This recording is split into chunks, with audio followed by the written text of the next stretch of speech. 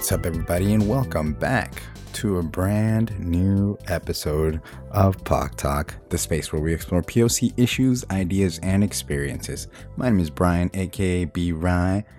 Today's episode, I'm taking us back through time, back to October, when I got a chance to sit down and talk to Miss Ebony Bailey. Ebony's a filmmaker from Porterville, California, who now lives in Mexico City and is getting her degree in documentary filmmaking. I've known Ebony for a while now, because we have several mutual friends, but I got a chance to connect with her this past October when she was in town screening her short film, Life Between Borders, which is a documentary about the lives of the Black community in Mexico.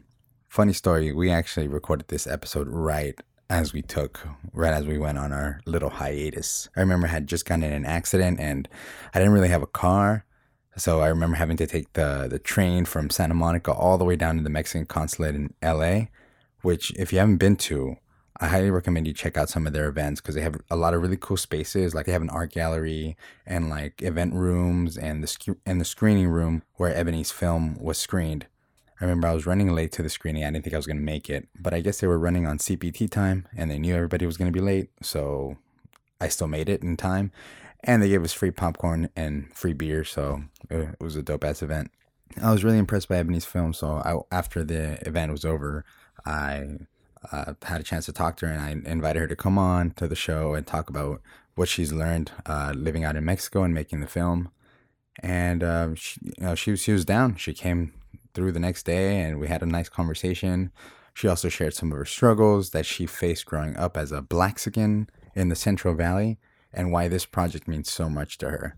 Ebony was actually in Mexico City during the earthquake this past September, so we got a chance to sit down and talk about that too, but that I'm not putting this in this episode. I'm gonna drop that a little bit later, so look out for that. But yeah, it was a great conversation, and Ebony's still out there grinding. She's gonna take this documentary a step further, and this is what she's gonna explore in her thesis for grad school. And she wants to explore more of this topic and learn a little bit more about the Black diaspora. So I suggest you check out the film. It's called Life Between Borders. It's on Vimeo, or you can probably just Google it. It's been shared a lot, and it's gotten a lot of press coverage, so check it out. You can also find it on Ebony's page, which I'll share on our social media. Check it out. I recommend it. Anyway, thank you, Ebony, so much for coming in on such short notice, even though this episode is being dropped very late. But thank you so much, and thank you all for listening and for being part of the Support Brown podcast and Support POC podcast movement. All right, I'm going to stop talking now. I'm going to keep this short. This is Ebony Bailey, and this is episode 16 of POC Talk.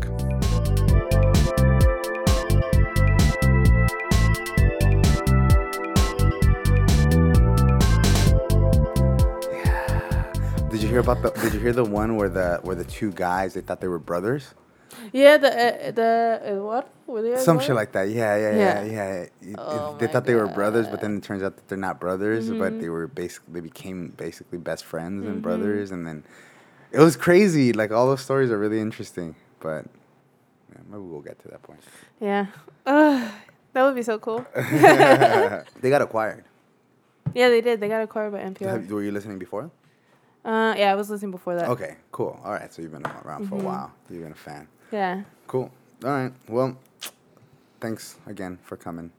Thanks for being here. Yeah, if you want to just go back and tell us your story, that's kind of how we start this off. Well, I'm from Porterville. It's like a little small town in Central California, kind of in between Fresno and Bakersfield, but nobody's ever heard of it. Oh, that's like California's Trump Nation, too. Yeah, it really is. Because whenever I drive up there, all I see is Farmers for Trump. Like, I see all those signs.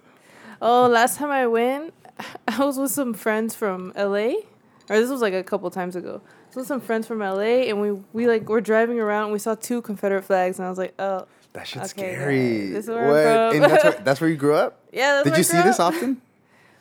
I always knew it was like conservative, and especially growing up. Like, remember when Prop 8 was happening? Mm-hmm. And everywhere in my hometown, it was yes on Prop 8, because yes on Prop 8 meant banning same-sex marriage.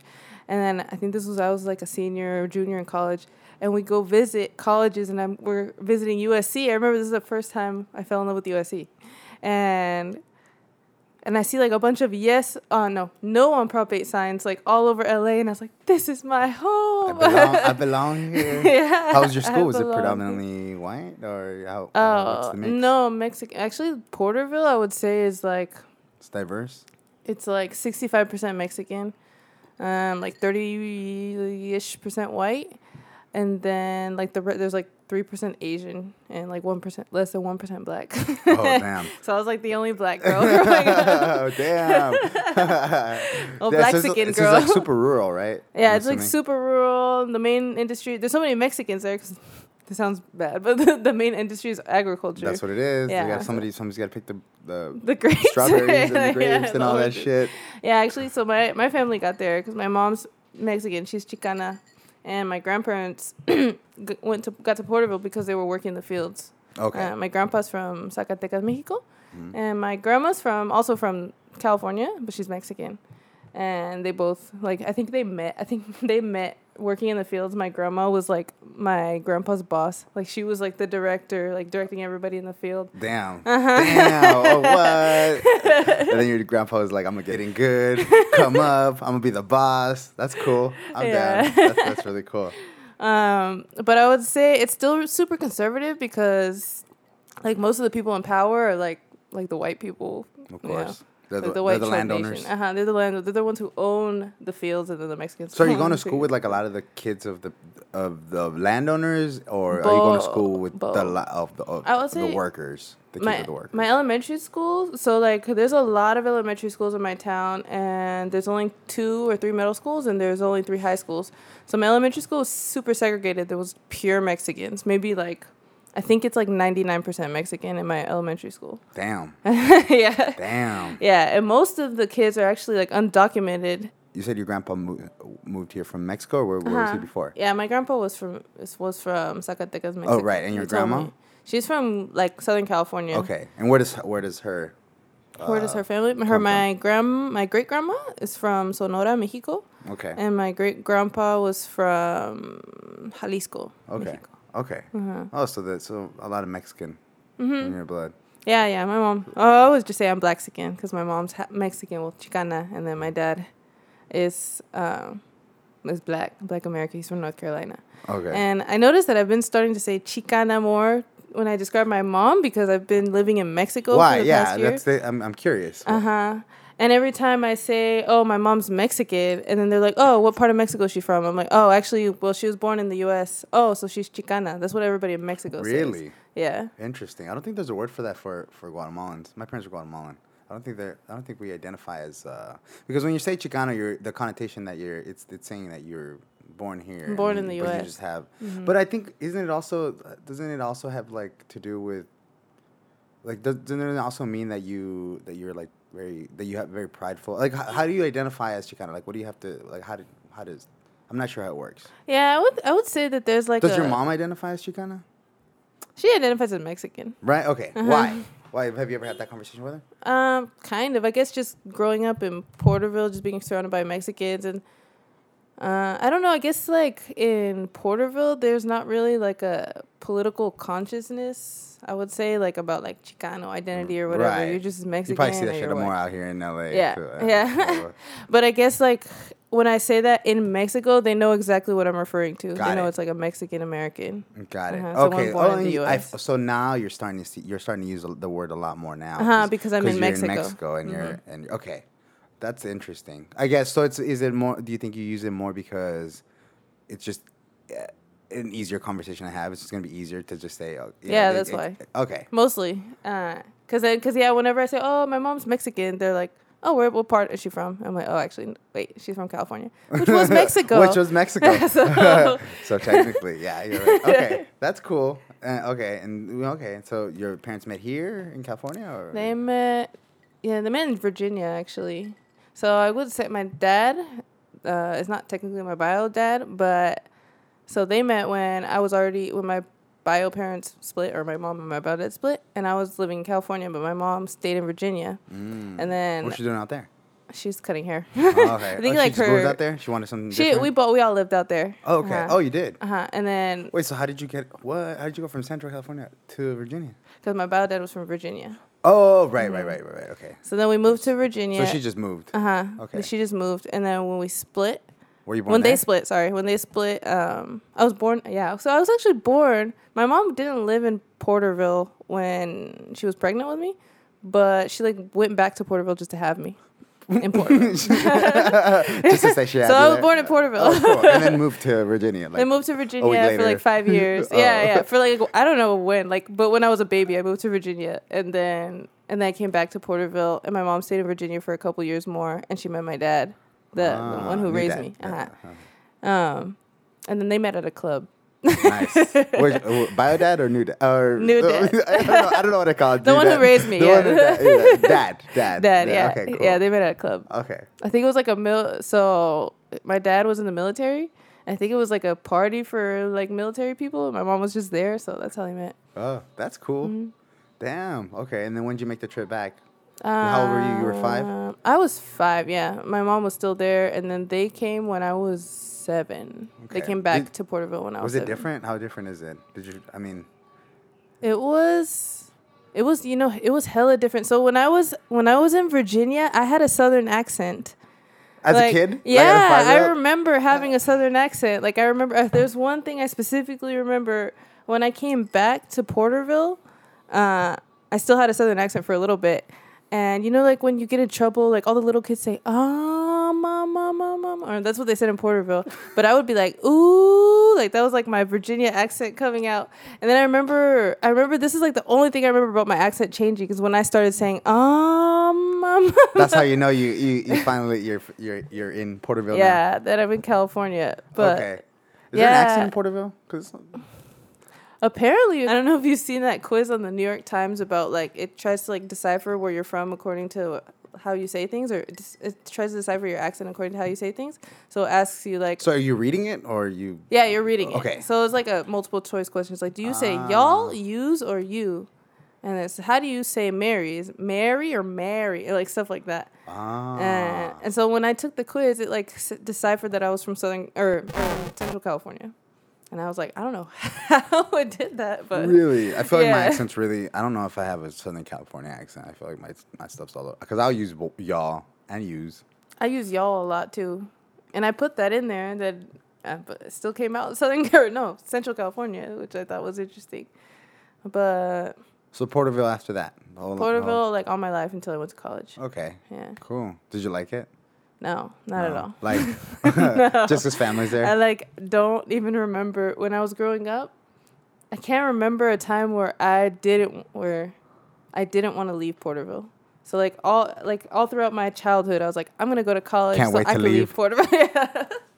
But, no, I like it now. Like, tiene su encanto. Like, it has its charm. Okay. And I like to go back and visit my family, but growing up, I did not like it at all. So, you left? Why'd you leave?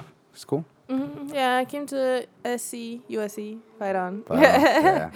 And I remember, like, like, I got invited to, like, this, like, summer program before starting class. And I remember when I got the letter, I was like, oh, this is hella cool. Like, I could start, or I can move out of Porterville early. And then I'm like, I don't know how much this costs, though. And then I called the dude, and he was like, oh, do you have financial aid? And I said, yeah. He's like, oh, if you have financial aid, it's $0.00. Oh, what? That's exactly what he said, $0.00. And I was like, hell yes. And I told my mom, and at first she was all mad because she didn't want me to leave. Because you know how, like, I feel like this happens a lot with, like, mother and daughter. Maybe mother and kid in general, but mother and daughter, like, right before you're about to leave somewhere, you fight a lot. Mm-hmm. I guess there's just like that. No, it's true. Like, I mean, that's how it is. Before I moved out, it was the same way. Yeah, right? It's just like, I don't know. But then... I think the relationship just has to get so bad to the point where you just want to not see each other anymore. Something like that. I mean, I left fine, and she was like okay with it. She like called the dude too, and she like felt better about it, so it was fine. But yeah. So they didn't want you to leave. They didn't want you to go to college, or they just didn't want you to leave. But then they wanted me to go to college, definitely. Yeah, they didn't want me to stay. So they want. Wait, what's close to? Where would you have gone nearby? Near Porterville, there's Cal State Bakersfield, Cal State Fresno, UC Merced. It's not UC Merced is not even that close, actually. Damn. Still like 2 hours away, I think. But LA is only 3 hours away, so. That's not that far. But it's like a world of difference. I'm sure. Remember when I got to LA when I was in summer? Was that your first time? No, I had visited. I had visited SC before. Right, but I'm saying before that, did you ever spend time in LA? When I visited SC, like for a day. That was it? Mm-hmm. And I have like relatives who live in Rancho Cucamonga. That's technically not LA though. I remember when I was growing up, I always was like, "Oh, I'm going to LA. I'm gonna go see my aunt in LA." And then once I moved to LA, I'm like, "No, you don't live in LA. No, that's not LA."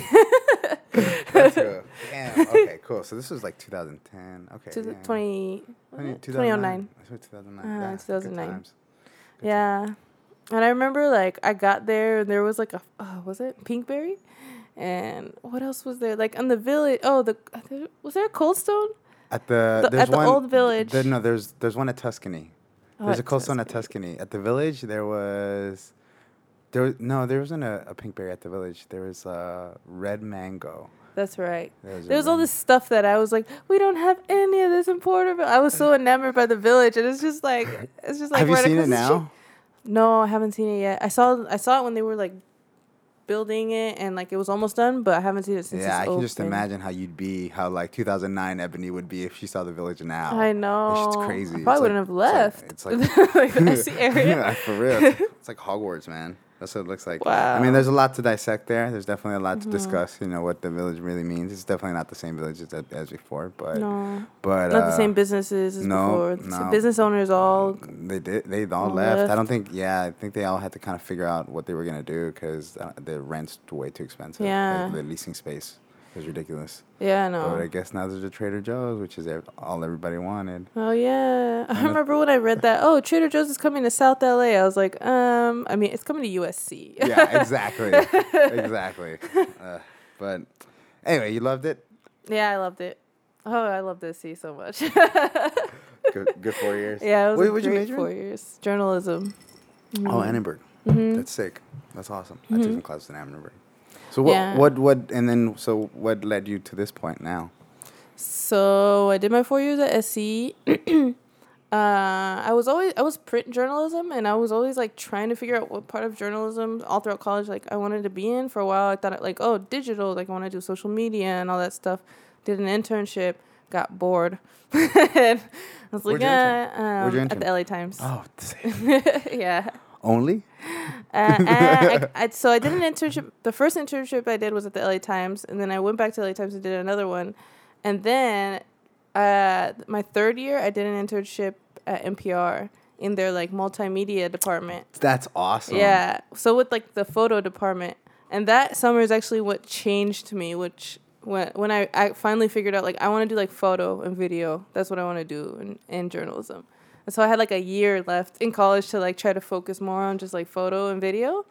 And I think I like developed like a decent portfolio in that year at least. And after graduating, I went to Peru to work for like a nonprofit for a year to shoot photos and videos for them. That's sick. For NPR? No, for like an NGO, like a nonprofit. Okay. No, the NPR internship was just for the summer. Got it. Okay. But that was like the summer that like changed my life. Entre comillas. So now you're studying film? Now I'm studying documentary film. How'd you end up on UNAM? Like what did that decision how did that decision come about? And why? Why did you want to study? So when I was in Peru, I actually like thought about wanting to go back to grad school. But you knew you wanted to go to grad school. I knew I wanted to go to grad school for a while. And I was looking up, in Peru, do I want to go back to the U.S. to go to grad school, or do I want to go somewhere else? And I had, like, been eyeing Mexico for a while. Did you visit often? No. You had never visited? No. I went to Ensenada once for like, a band trip in high school. Really? But most of my family, if not all my family, now lives in the U.S. And so there's really nothing, there's no... Mm-mm. Actually, I do have, like, a story about like the earthquake that happened. So there was there was just an earthquake in Mexico that was there. There's also two big ones. Two big ones. And then there was the earthquake in 85 in 1985. 30 years ago, exactly. Mm-hmm. And my aunt used to visit Mexico City all the time because we have family there. And when the last time she came to Mexico City to visit my family, she was there during the earthquake. Oh, wow. Yeah, and so my grandpa and my mom were like calling her, and she wasn't answering the phone. Yeah, everything was down. So my grandpa and my mom drove from Porterville to Mexico City to come pick her up. What? Yeah. And then my mom, like, always remembers. She's like, oh, man, those aftershocks were terrible. Like, I remember those. Were they on the road while they're... I'm not sure. I just know that I think they came, like, maybe a day or two later, and there were still aftershocks. Holy shit. Yeah. That's scary. Yeah. So that was the last time and the city was just, like, shut down, huh? Yeah. Yeah, like tens of thousands of people Yeah, died. like I saw all those buildings, like, because it's all like old, all brick buildings, all those cinder block buildings, which kind of sucks. Yeah, they won't hold up in an earthquake. Exactly. No, and I remember actually. Wait, so you had family there? Yeah, I had family there. Were they okay? Everybody good? I think my mom told me that. Like, on their street, I'm not exactly sure what part of the city they lived in, but, like, every house fell down except for their house. But that was the last time my aunt came back to Mexico City because she was scared. So we lost contact with the family. And now I'm, like, trying to find them again. Now that I'm in Mexico now you're City. Out there, yeah, I'm trying to find them again. You Facebooking everybody? Yeah. I know. I'm trying to look them up because apparently they had, like, their dad was Chinese. So they have, like, a unique name. Wow. But I still can't find them.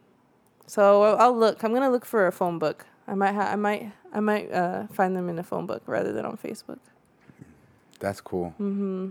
No, sorry, you were gonna say something. I forgot. Oh yeah, but I got to Mexico because I've been like eyeing it for a while. Like after living in Peru, I was like, okay, I still want to like live somewhere out of the U.S., but I think I want to live in Mexico because I want to like get to know my roots and learn more about it. And Mexico City sounds really cool, like just like a cool city and blah, blah, blah.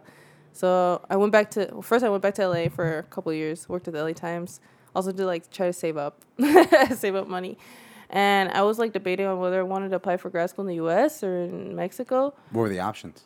I was thinking about the U.S. and then I was looking at the prices and I was like, oh, so do I want to take out more student loans? I don't think so. But you knew you wanted to do documentary filmmaking? Yeah. You already knew that. I already knew. Okay. Yeah, I knew since being in Peru that I wanted to do that. So it was actually like when I was at the LA Times for 2 years, I was doing more like web producing and stuff. And I thought, oh, maybe I'll end up liking this too. And like, I'll just pursue this because like it's a paying job or whatever. But no, it kind of reaffirmed that I wanted to do documentary filmmaking. So then I left. I got a remote job, also kind of doing similar stuff to LA Times. Mm-hmm.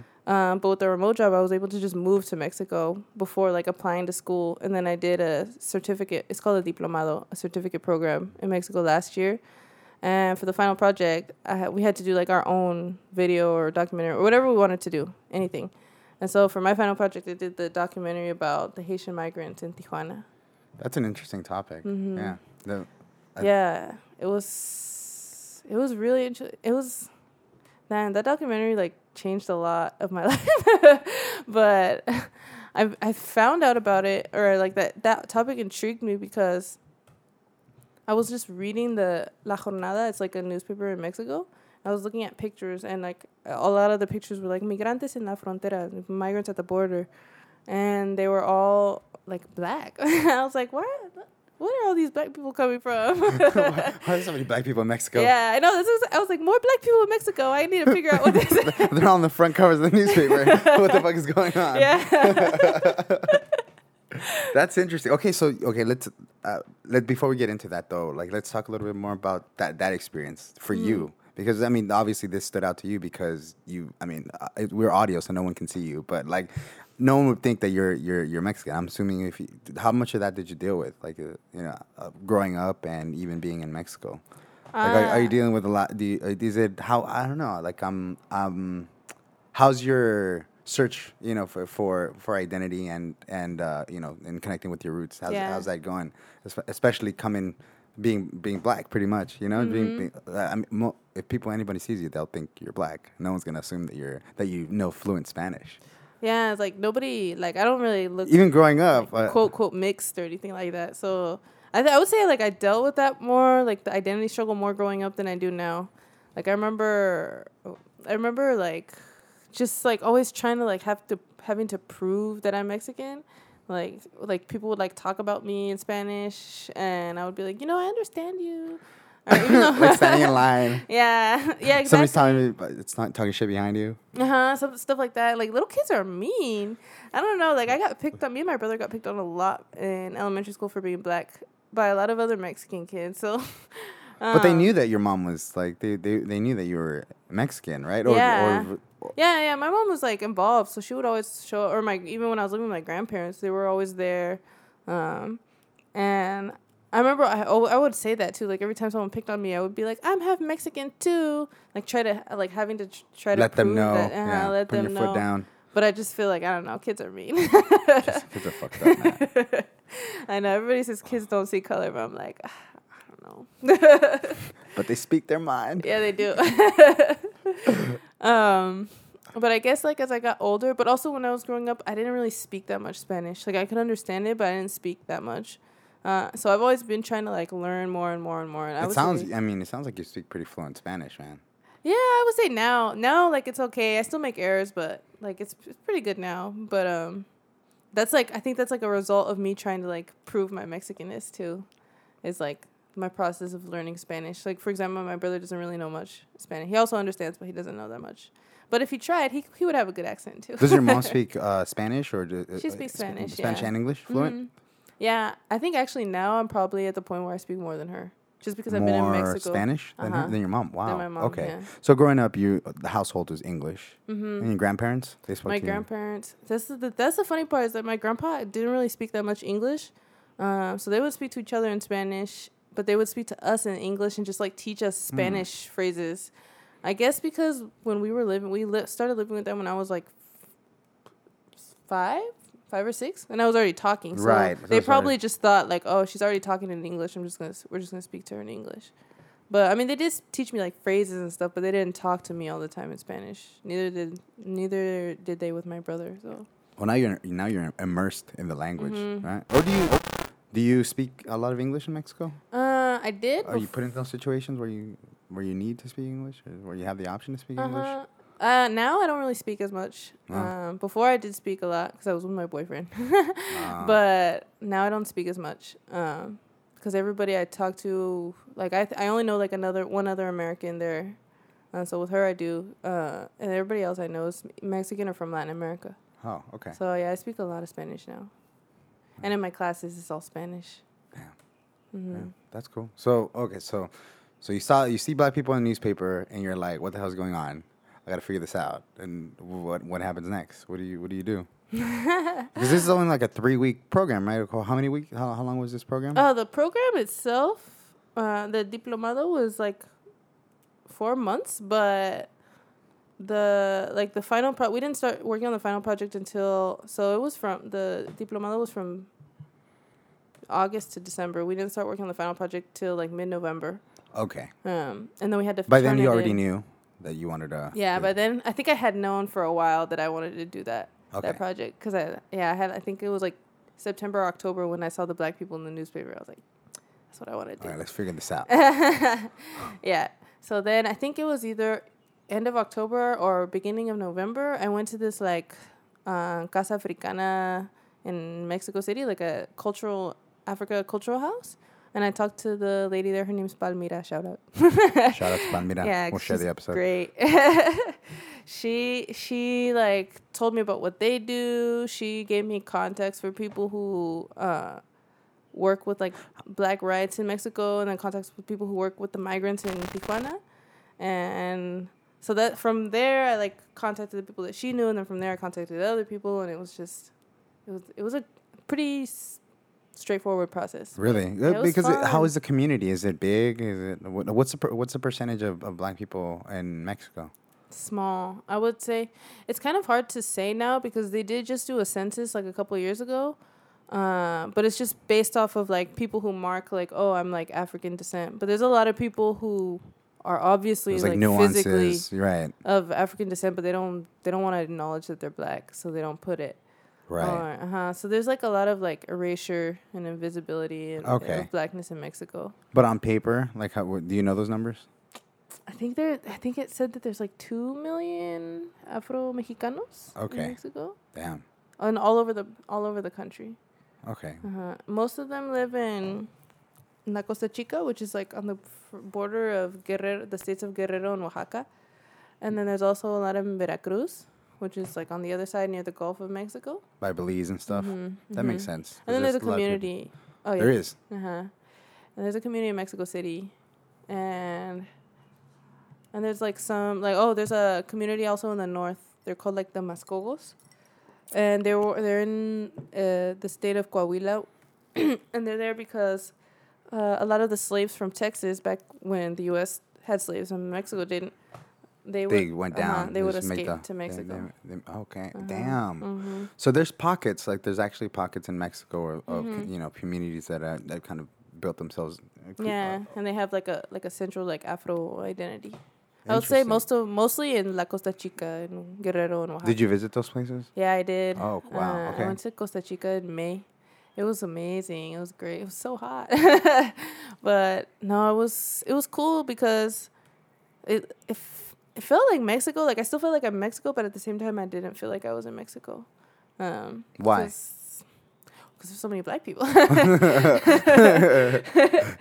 No, because it's very tropical, like kind of Caribbean. A lot of their accents sounded kind of Caribbean, like someone you would hear from like Puerto Rico or something like that. I mean, not fully, but it kind of. They had that. They didn't have, they had like that twang, I guess, and like a lot of the foods were not a lot, but like.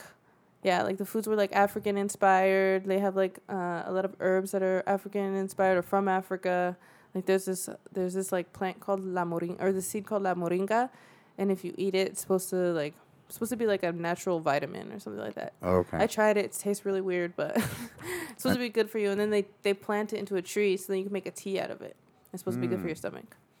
It's called moringa, and I think it's from somewhere in Africa, but it's just everywhere in La Costa Chica. Wow! So they just brought it. Somebody. Wow, that's interesting. It'd be interesting to see how it got there, the history with that plant, right? Yeah. I would like to look more into like the history of how things got to Mexico, especially in those communities. But it was cool, and everybody was so hospitable. There were still tortillas everywhere. And there's a lot of like, because especially I was in Oaxaca for the most part. And there's a lot of indigenous people in Oaxaca too, so there's a lot of like Afro-indigenous mixture. Really? I would say, yeah. Or like you'll like meet black people speaking Zapotec, and what? Yeah, it's crazy. It's crazy, but it's cool. It's very rural, very very rural. Rural. Okay. Damn, that's interesting. So you went to this place. And you were just like, "Yo, I'm black. I want to figure this out." Yeah, no. I went because I was like trying to see if I could figure out like ideas for like another documentary. So I just went to make contacts and like make friends, and some of my friends in Mexico City who are part of like the Afro community in Mexico City like knew people in Costa Chica, so they connected me with them, and just to like know the area. So that's why I went. But yeah, it was cool. So I feel like I could call people up and they'll invite me to their weddings and stuff. Right? Like because it's that small, small of a community. And in DF, how is it out there? How's the community there? Because you said there's a central. You said there's an area. Oh yeah, there's like a museum. You said. It's called Casa Aguili Africa. So it's like a cultural house, like an event space and stuff like that. And the girl who works there, like the main girl, is Palmira. But the dude who founded it, he's from Chad. He's African. He's from Chad. He actually comes out in the documentary too. And he founded it because he was exiled from Chad. And I'll say this. But so he like had to stay in like refugee houses like all over the world. He lived in France. He lived in Burkina Faso, and then he lived in Mexico. He lived in like a refugee house, like a, what would it be? It was like a center for people who are politically exiled from their countries. I guess it would be called like a refugee house or something like that. So he wanted to make his own, but just for people from the African diaspora. Oh, wow. Okay. So the house is like an actual part of it is like a refugee house, and then part of it's like an African cultural center. Mm-hmm. There's a lot of history there. Yeah, I think, I'm not sure how long it's been open for. I would say at least 5 years. I think even 10 years, but Yeah, no, it's a really cool place. I really like it. It's like I always feel like home there when I'm there. But yeah. So like below is like the cultural center, and then above are the apartments for the people who've been like exiled from their countries, and all over the diaspora. Like there's people from Haiti. So I think there was a woman from Brazil. There's people from Africa. But they're all artists too. Do you see a lot of black people in DFA besides the cultural center? I would say I see like at least one black person a day, and we always do the nod. You're like, hey, yeah. No words. Yeah. But I mean, it's more than I expected. Okay, but it's still not like a lot. Like it's not like there's not like black neighborhoods like there are in LA or anything like that. Oh yeah. But it's funny because like I was at a shelter after the earthquake filming, and there was this like little kid who like came up to me with like this other black woman. She was from Colombia, and she told me, oh, it's because this kid said that he saw another girl from my country, so he took me to see you. Wow. Yeah. That's cool. Yeah, that was funny. And then she asked me where I was from. I was like, oh, I'm from California. Or I said California, because Cali is also like a city in Colombia. Oh, okay. Okay. Yeah, but they're like, oh, see, so we're not from the same country, but we still have the same. What did she say? The same homeland. But it made for a conversation. Yeah, it did. Yeah. So that's she was cool. Really nice. Yeah. So you always see that. That happens a lot, huh? Did you dealing with any bullshit out there? How's the racism out there? How's the racism? Because we know U.S. is racist. Yeah, we know U.S. is racist, and we know Mexico's racist too. Mexico's pretty racist. I would say, like casual bullshit is like also mixed with machismo of like men yelling at the street saying like "Morena," and I don't even get that as much as I thought I would. Really? Yeah. And then also like people trying to touch my hair. So many people are trying to touch my hair. Out there? Well, I guess there's less of a consciousness out there, right? Yeah, there really is, and it's really interesting because like there's a lot of I would say there's like a decent amount of like indigenous consciousness. Like I was in El Centro, like the downtown area, and there's always these like they're called the concheros, and they're like the people who do Aztec dances like in the street. What are they called? Concheros? Concheros. Because they wear I like. thought they sold conchas. No, it's because they wear conchas on their. They wear like concha bracelets. Oh, and, like, real concha conchas. Okay, got it. Got it. Not the bread. No, not the bread. no, actual shells. Actual shells. But like he was telling me about like all this like indigenous pride and how we need to like look at our ancestors differently, and they didn't worship gods. They didn't see them as gods. They saw them as representations of nature. And I was like, oh damn, I get that. That's so cool. That's real as fuck. Yeah, that's so real. That's woke. Yeah, exactly. That is woke. And then right after he like touches my hair, I was like, dude. Damn, that's rude. I know.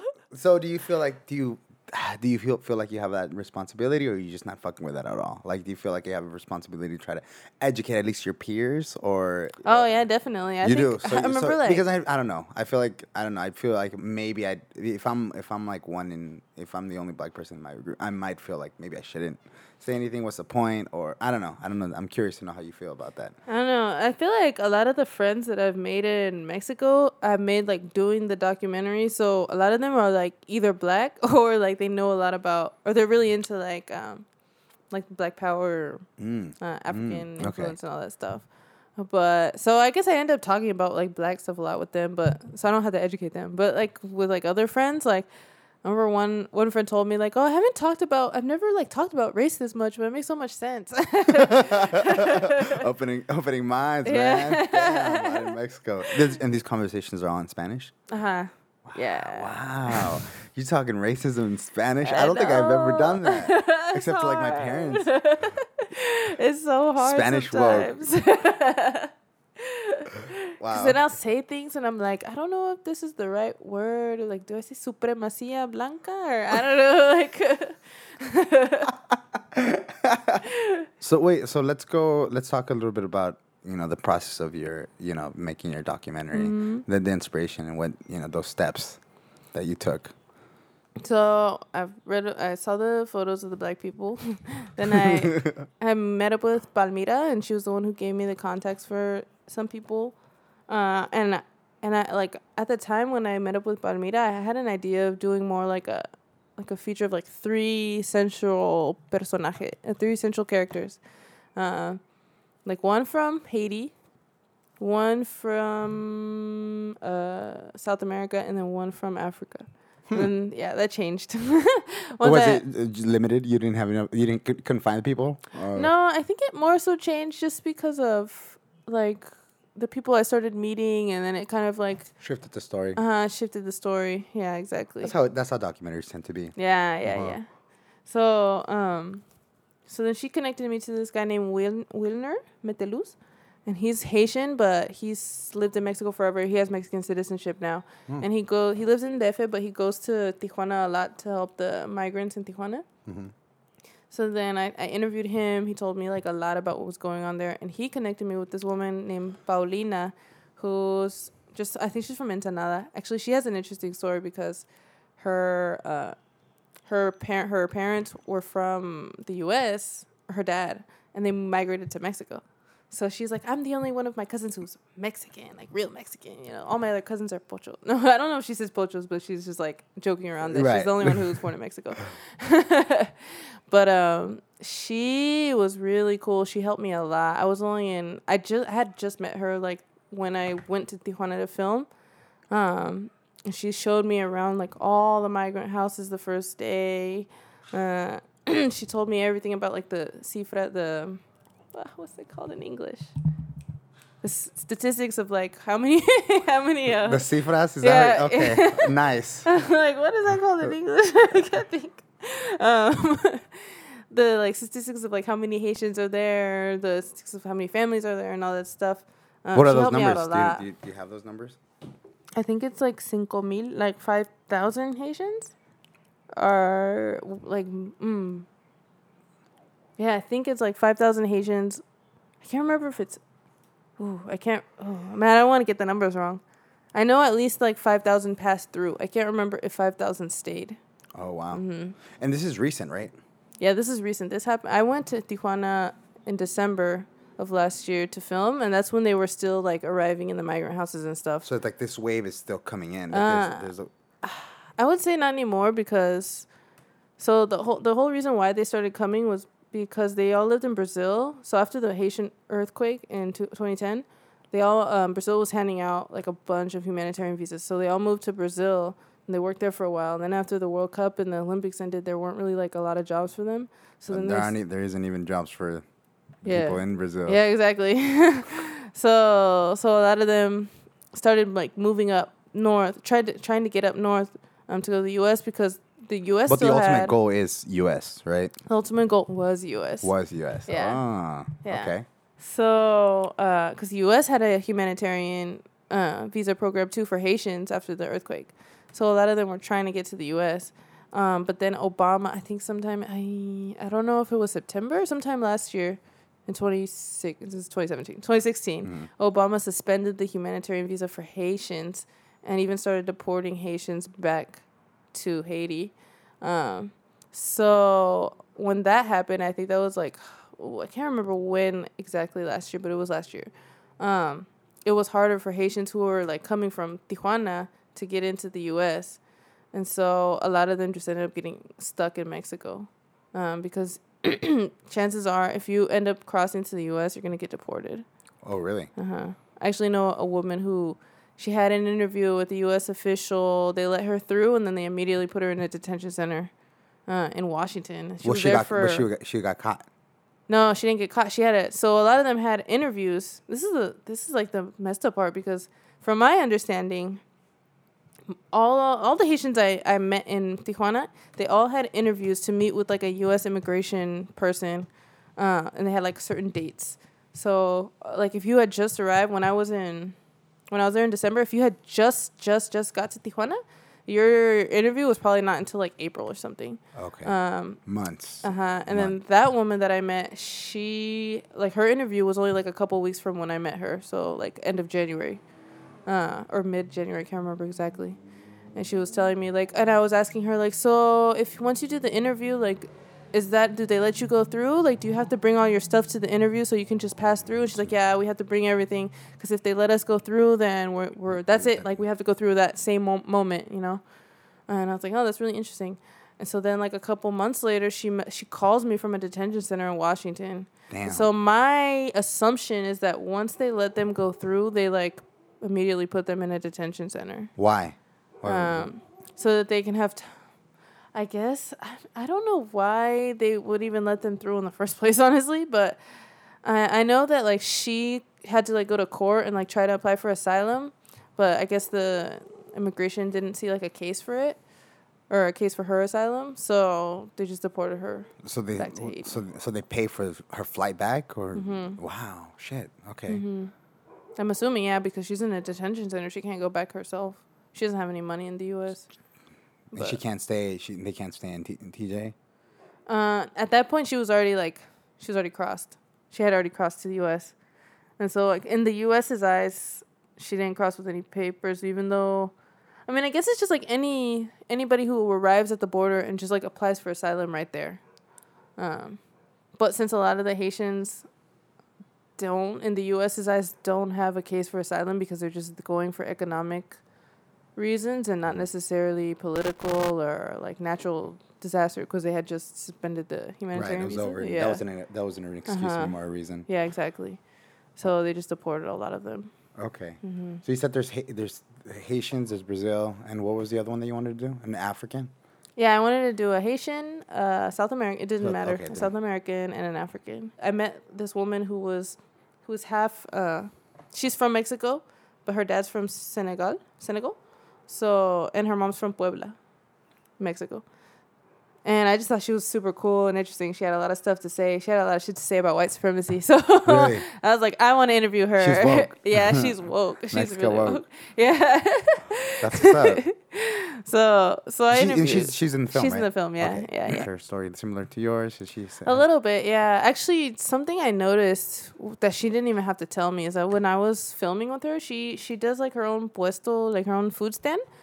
And I was filming with her, and whenever she was, like, explaining to people, like, what the dishes were, because her food stand is a comida de la diáspora africana, so, like, African diaspora food. She cooks food from Jamaica, Senegal, like, it was so good. Wow.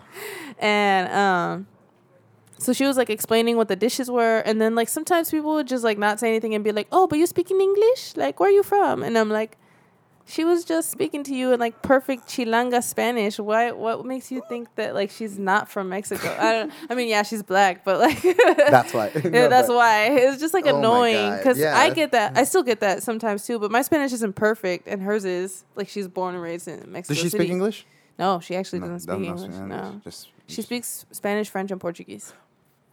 Bomb. Yeah. That's what's up. Yeah. Okay. But no English yet. Okay. That's interesting. Okay. But yeah, no, and then she was telling me about, like, a lot of times, like, she said, like, she tried to renew her passport once, and they didn't believe that she was Mexican. They thought she was, like, Nigerians, because apparently Nigerians are known for their fraud.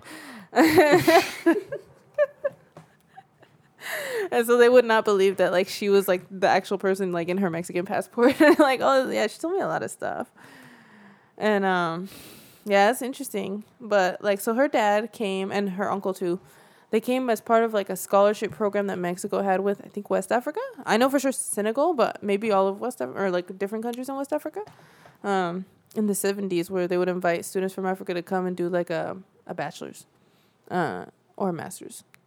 And that was the first time in Mexico's history, this is what she told me, that Mexico invited, like, African, or anybody, people from, like, a black country to Mexico. So an African country, or even, like, a Caribbean country, or anything like that.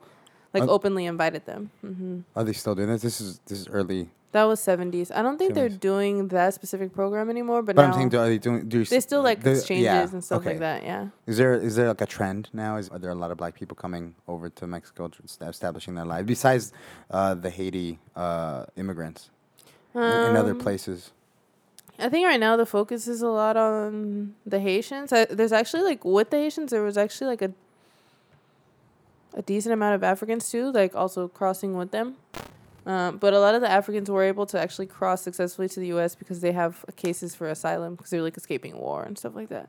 But outside of them, like, in droves, I would say not really. Like, there's just, like, people who come to study. There's, like, a decent amount of African professors. And I know there's, like African dance classes, like, that anybody can take. And you just have to, it's like a class that you pay for or whatever. And I'm like, oh, those professors are black. So Possible. it's possible, yeah. It seems like, I mean, in your film, it looked like there's a possibility that they might be there longer than expected. You know, not that they expected. Do you think that that might become their home? Like, or is that the sense that you got, or does it seem like they want to go back, or is the goal still U.S.? And in addition to that, is the Mexican government doing anything to offer that, offer them a space, or anywhere where they can start establishing their roots and building something new, a community in Mexico? I would say when I was there in December, and, like, the hope for most of them was still to go back to the U.S., but they also had, like, a reality check to go to the U.S., but they were starting to have, like, a reality check. Like, one dude told me, like, oh, I'm, like, 60% U.S., but 40% staying in Tijuana, because now he knew it was, like, less of a possibility. But also when I was there, I was still there before Trump was inaugurated. So I remember when Trump got inaugurated, like, people in Tijuana telling me, like, yeah, they're not even trying to cross to the U.S. anymore, because they know once they cross, they're going to get deported. And the last thing they want is to go back to Haiti, because they haven't even lived in Haiti for a really long time. They were in Brazil before that. There's nothing there. Yeah, there's nothing there. A lot of people don't have anything there. Like, their families are with them. They don't have houses in Haiti or anything like that. And people moved in packs. Like, people moved, like, it's not like single fathers. I mean, or just, it's not just like the dad that came. It's like their whole families are there, right? Yeah, exactly. Like, there was a lot of single men, but I noticed that a lot of single men were young, like my age or even younger, and they didn't have like families or anything like that. And there was a lot of families. I don't know, just from like a eyes, what's it called? Like, from my personal observational point of view, it looked like at least half of the people there were, like, in families. There was a lot of kids. There's a lot of women. And Paulina actually told me that I can't remember the exact percentage, but, like, there was a lot of I think even more families than, like, single men. Really? And a lot of families, like, their kids were born, like, in el camino, like, on the way. So sometimes they have, like, a Guatemalan kid who was with them. So even if they were to get deported, their kid wouldn't be able to get deported with them, because their kid was born in Guatemala, and Haiti doesn't have dual citizenship. Oh, shit. Yeah, so their kid wouldn't even be considered Haitian. Wow. Does that mean they'd be separated? Yeah, that means they would probably be separated if the parents were to be deported to Haiti. Yeah, and I think, like, since I've been there, which has still been a while now, I think, like, most of the Haitians that are in Tijuana are probably going to stay in Tijuana. Like, I know that they were trying to build, like, a little Haiti. I've heard of people, like, trying to build restaurants and stuff like that. Is it easy to get started?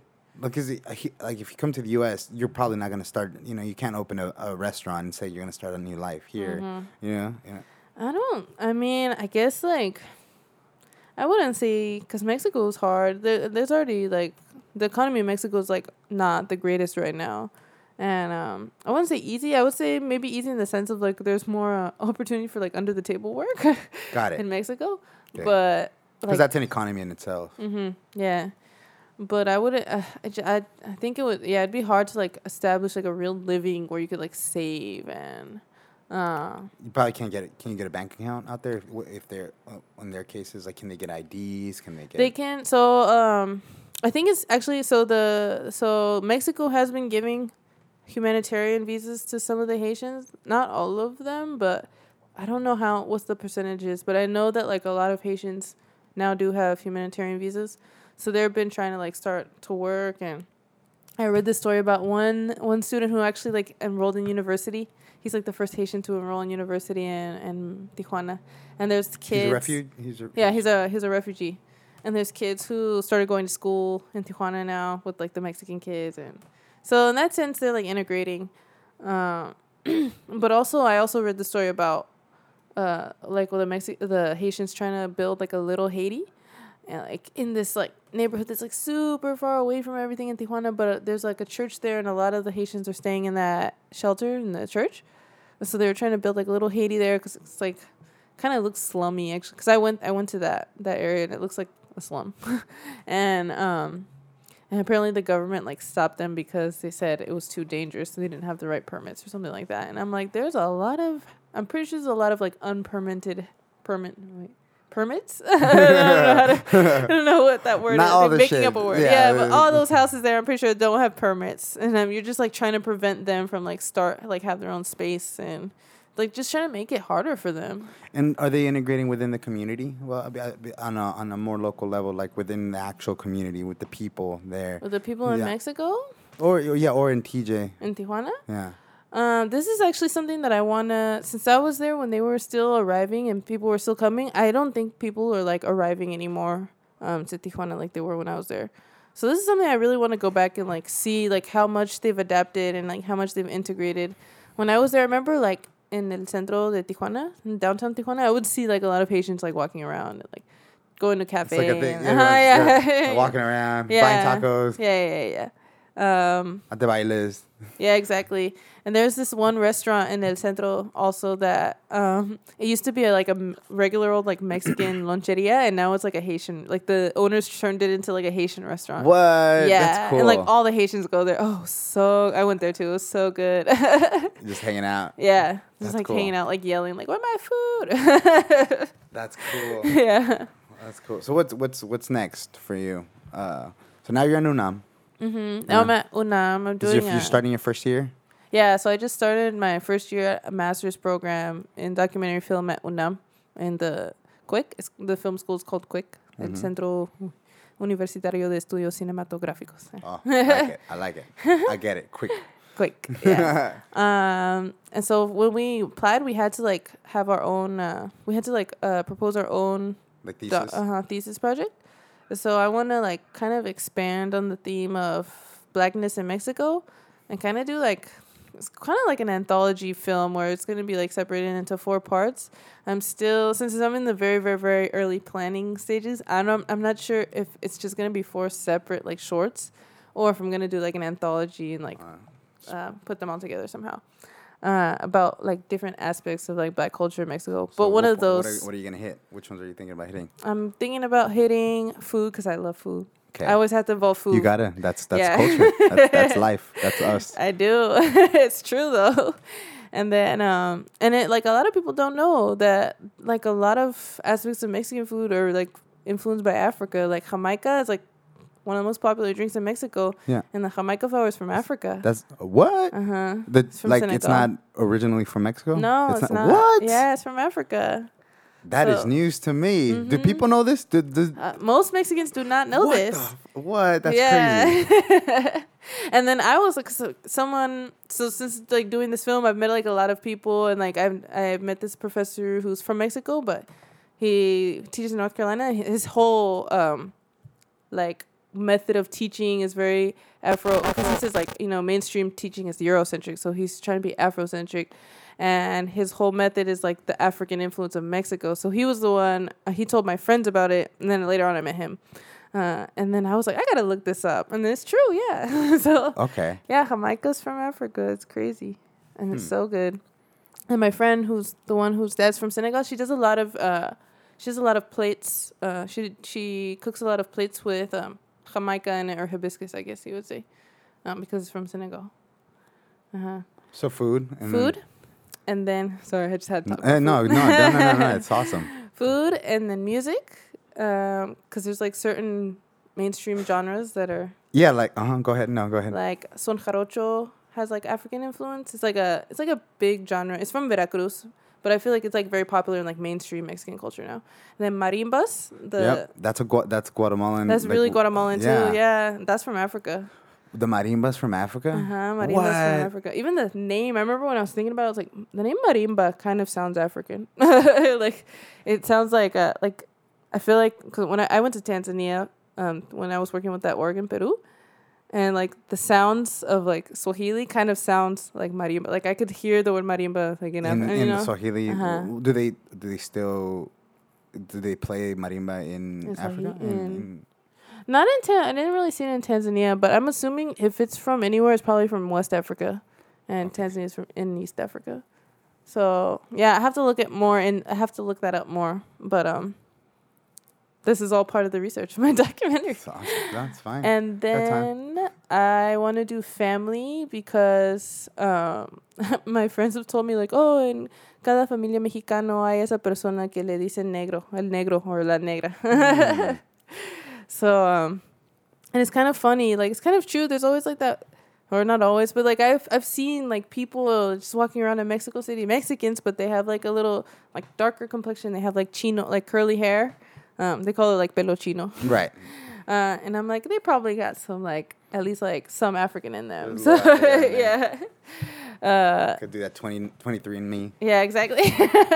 I did the Ancestry one. Oh, you did? Yeah. What'd you find out? I found out that I'm 51% Are you black? Yeah. I'm black. What? I'm black. 51%. Wow. Yeah. And then I was 23% indigenous. Mm-hmm. Well, indigenous from what? What does that mean? Mexico. Okay. Okay. 23%? 23 or 24%. 23 or 24%. Mm-hmm. And then like 7% from Spain. I was like, yeah, I'm more indigenous than a colonizer. Yeah. But then I had like 12% from Argentina. And I was like, oh, no. From Italy. From Italy. And I was like, where's this from? But I remember my grandma used to say that her grandpa was from Argentina. So I guess maybe. So there's something in there. Yeah, some probably. European in there. There's some European in there. Hey, maybe your kids will be, I don't know. I don't know. I guess it depends on who their father. Right. And so then the fourth topic that I want to do is about the Haitians. So keep exploring that. I want to call it mobility. But every time I say it in Spanish, because you know when you think of mobility in English or in the U.S., you think of like rising up. Yeah. Like coming up. Coming up. But whenever I say it in Spanish, they're like, oh, no, they just think of like movement, like migration. And I'm like, no, that's not the concept that I'm trying to display. Interesting. So you got to find a synonym for another word for mobility. Mm-hmm. Spanish, yeah. I say you should just do it. Yeah. Fuck it. You don't get it. Yeah, you don't get it, watch it, and then you'll get it. Exactly. But I definitely want it to be subtitled. Yeah. And even if I interview someone in English, then I would want to have like Spanish subtitles. I like that. I really like that. I think that's really cool. If it's in Spanish, have the English subtitles. If the dialogue is in English, have the Spanish subtitles. Yeah. Oh, but doing subtitles is a bitch. Yeah, it is. Yeah, it is. I've done it before. Yeah. It sucks. Did you? And you cut the project yourself? You cut the film? The film, yeah. I did everything myself. Oh shit. Yeah. Okay. You shot it, cut it. You did the interviews. We could have like worked with like a classmate or something. I was like, no, for my final project, like I want to have like something that's mine. It's kind of selfish, but. Well, for your thesis, you gonna have a crew or what? How's that work? Yeah, I definitely want like a sound person, because that was really hard for me for this last one, and a producer, but I still haven't found people yet. So. I'm done to help you. I'm done to fly to Mexico. Yeah. Yeah, okay, definitely. I'm so down. Yeah, that's why I was asking about all this sound stuff. Oh, like, yeah. What do you know about sound? Oh, hell yeah. We'll talk. My roommate's an audio engineer, so if you need him, I'm sure he'd be down to it. No, I'm down. Definitely. I'm always down to collab. Cool, thanks. But I mean, it's been an hour, so. Ooh. Yeah. So I mean, we like to end the show. I mean, with any recommendations. So anything from any plugs. So anything you're watching. Any texts that you want to recommend or anything like that. Yeah. Anything that you've been reading. It doesn't really matter. It doesn't have to be relevant to the discussion that we were having. Okay. It could be about anything, pretty much. Let's see. I guess what I'm watching. I love Insecure. I like always talking about Insecure. Insecure's my shit too. I love Issa Rae. That's like me, my life. It's true though. She's a mess, like everyone. I know she's such a mess, but it's so true. It's like, so and then just like it's like I love it because it's like about the black people that you normally don't see on TV. Yep. You know? Or And like it's the realest color. people because, Yeah. well, I don't know. For me, it feels like it's the realest people because the people that I can associate with. Most of my friends are like, they're still in the struggle, just like you said, right? Yeah, exactly. She's such a, like working at a nonprofit, living in South LA. Like, she lives around the corner. Yeah. Literally, like I see the Mavericks, Dunes? that place that the Maverick, the bar that she always goes to, Oh, the club. yeah. It's like around the corner. Really? Yeah, didn't know they that. shoot that shit around here all the time. Oh, that's awesome. Yeah, where Oh. was it that Bacaro I remember Bacaro. Yeah, Oh my God, but they shot Insecure there. Oh, I did not know they that. shot a scene at Bacaro. I'm gonna have to look now because I can binge that shit. Like, Yeah, it's all so over good. LA too. It's like the Yeah. actual Yeah. LA. What LA means to me, at least. Yeah, me too. Actually, I like to show friends from Mexico Insecure if there's either English or Spanish subtitles, but because I want to show them like what real LA looks like. That's my home. Yeah, exactly. So there's that. I love Jane the Virgin. Oh, that's my shit. It's on No, Fridays, it's on though. Fridays now. It's on Fridays. That Yeah. kind of sucks. I don't know. It's kind of like the death slot. Yep. I really hope they get at least one more season though after this. I really do. Yeah. I think we're good. I think it's just they got a little sloppy towards the end last time, but hopefully. I like the kid. I love the kid. They're changing the kid. They are. Yeah. But I like this last kid, the big one. He was funny. He was cute. He was kind of annoying, but he was cute. He was cute. He was so cute. Yeah. And I was actually just like talking about like one of my favorite authors is Junot Diaz. And I love his book, Oscar Wilde, The Brief and Wondrous Life of Oscar Wilde. It's about like this Dominican kid who's trying to get laid pretty much. but it like goes into his family history in the Dominican Republic. It talks about Dominican Republic history in general. And I love that book because it's just such a simple story about like this nerdy kid trying to get laid, but there's just so much in it. And then some of his essays I like. I just read one. I was actually like answering another interview about Haiti. So he wrote an essay called Apocalypse, and it's about the Haitian earthquake in 2010 because he's from the Dominican Republic. So he's like comparing or like talking about like relations and then how the earthquake changed relations and stuff like that. But he's a really good writer. I think you would like him. Okay. Mm-hmm. Great. Mm-hmm. All right. Well, thank you so much for being here. Thank Hope you. you have fun. I did. Thank you. All right.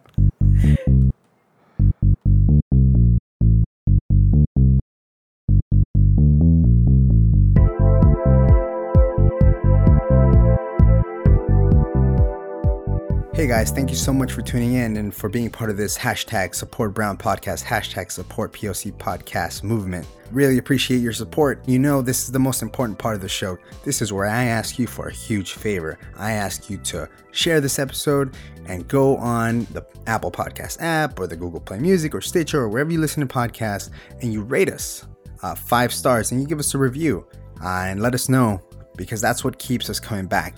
And if you want to get in touch with us, feel free to write us at poctalkpod@gmail.com. Our website is poctalkpod.com. And you can find us on Facebook and on Instagram at poctalk and on Twitter at poctalk1. And we'll catch you next time on Poc Talk.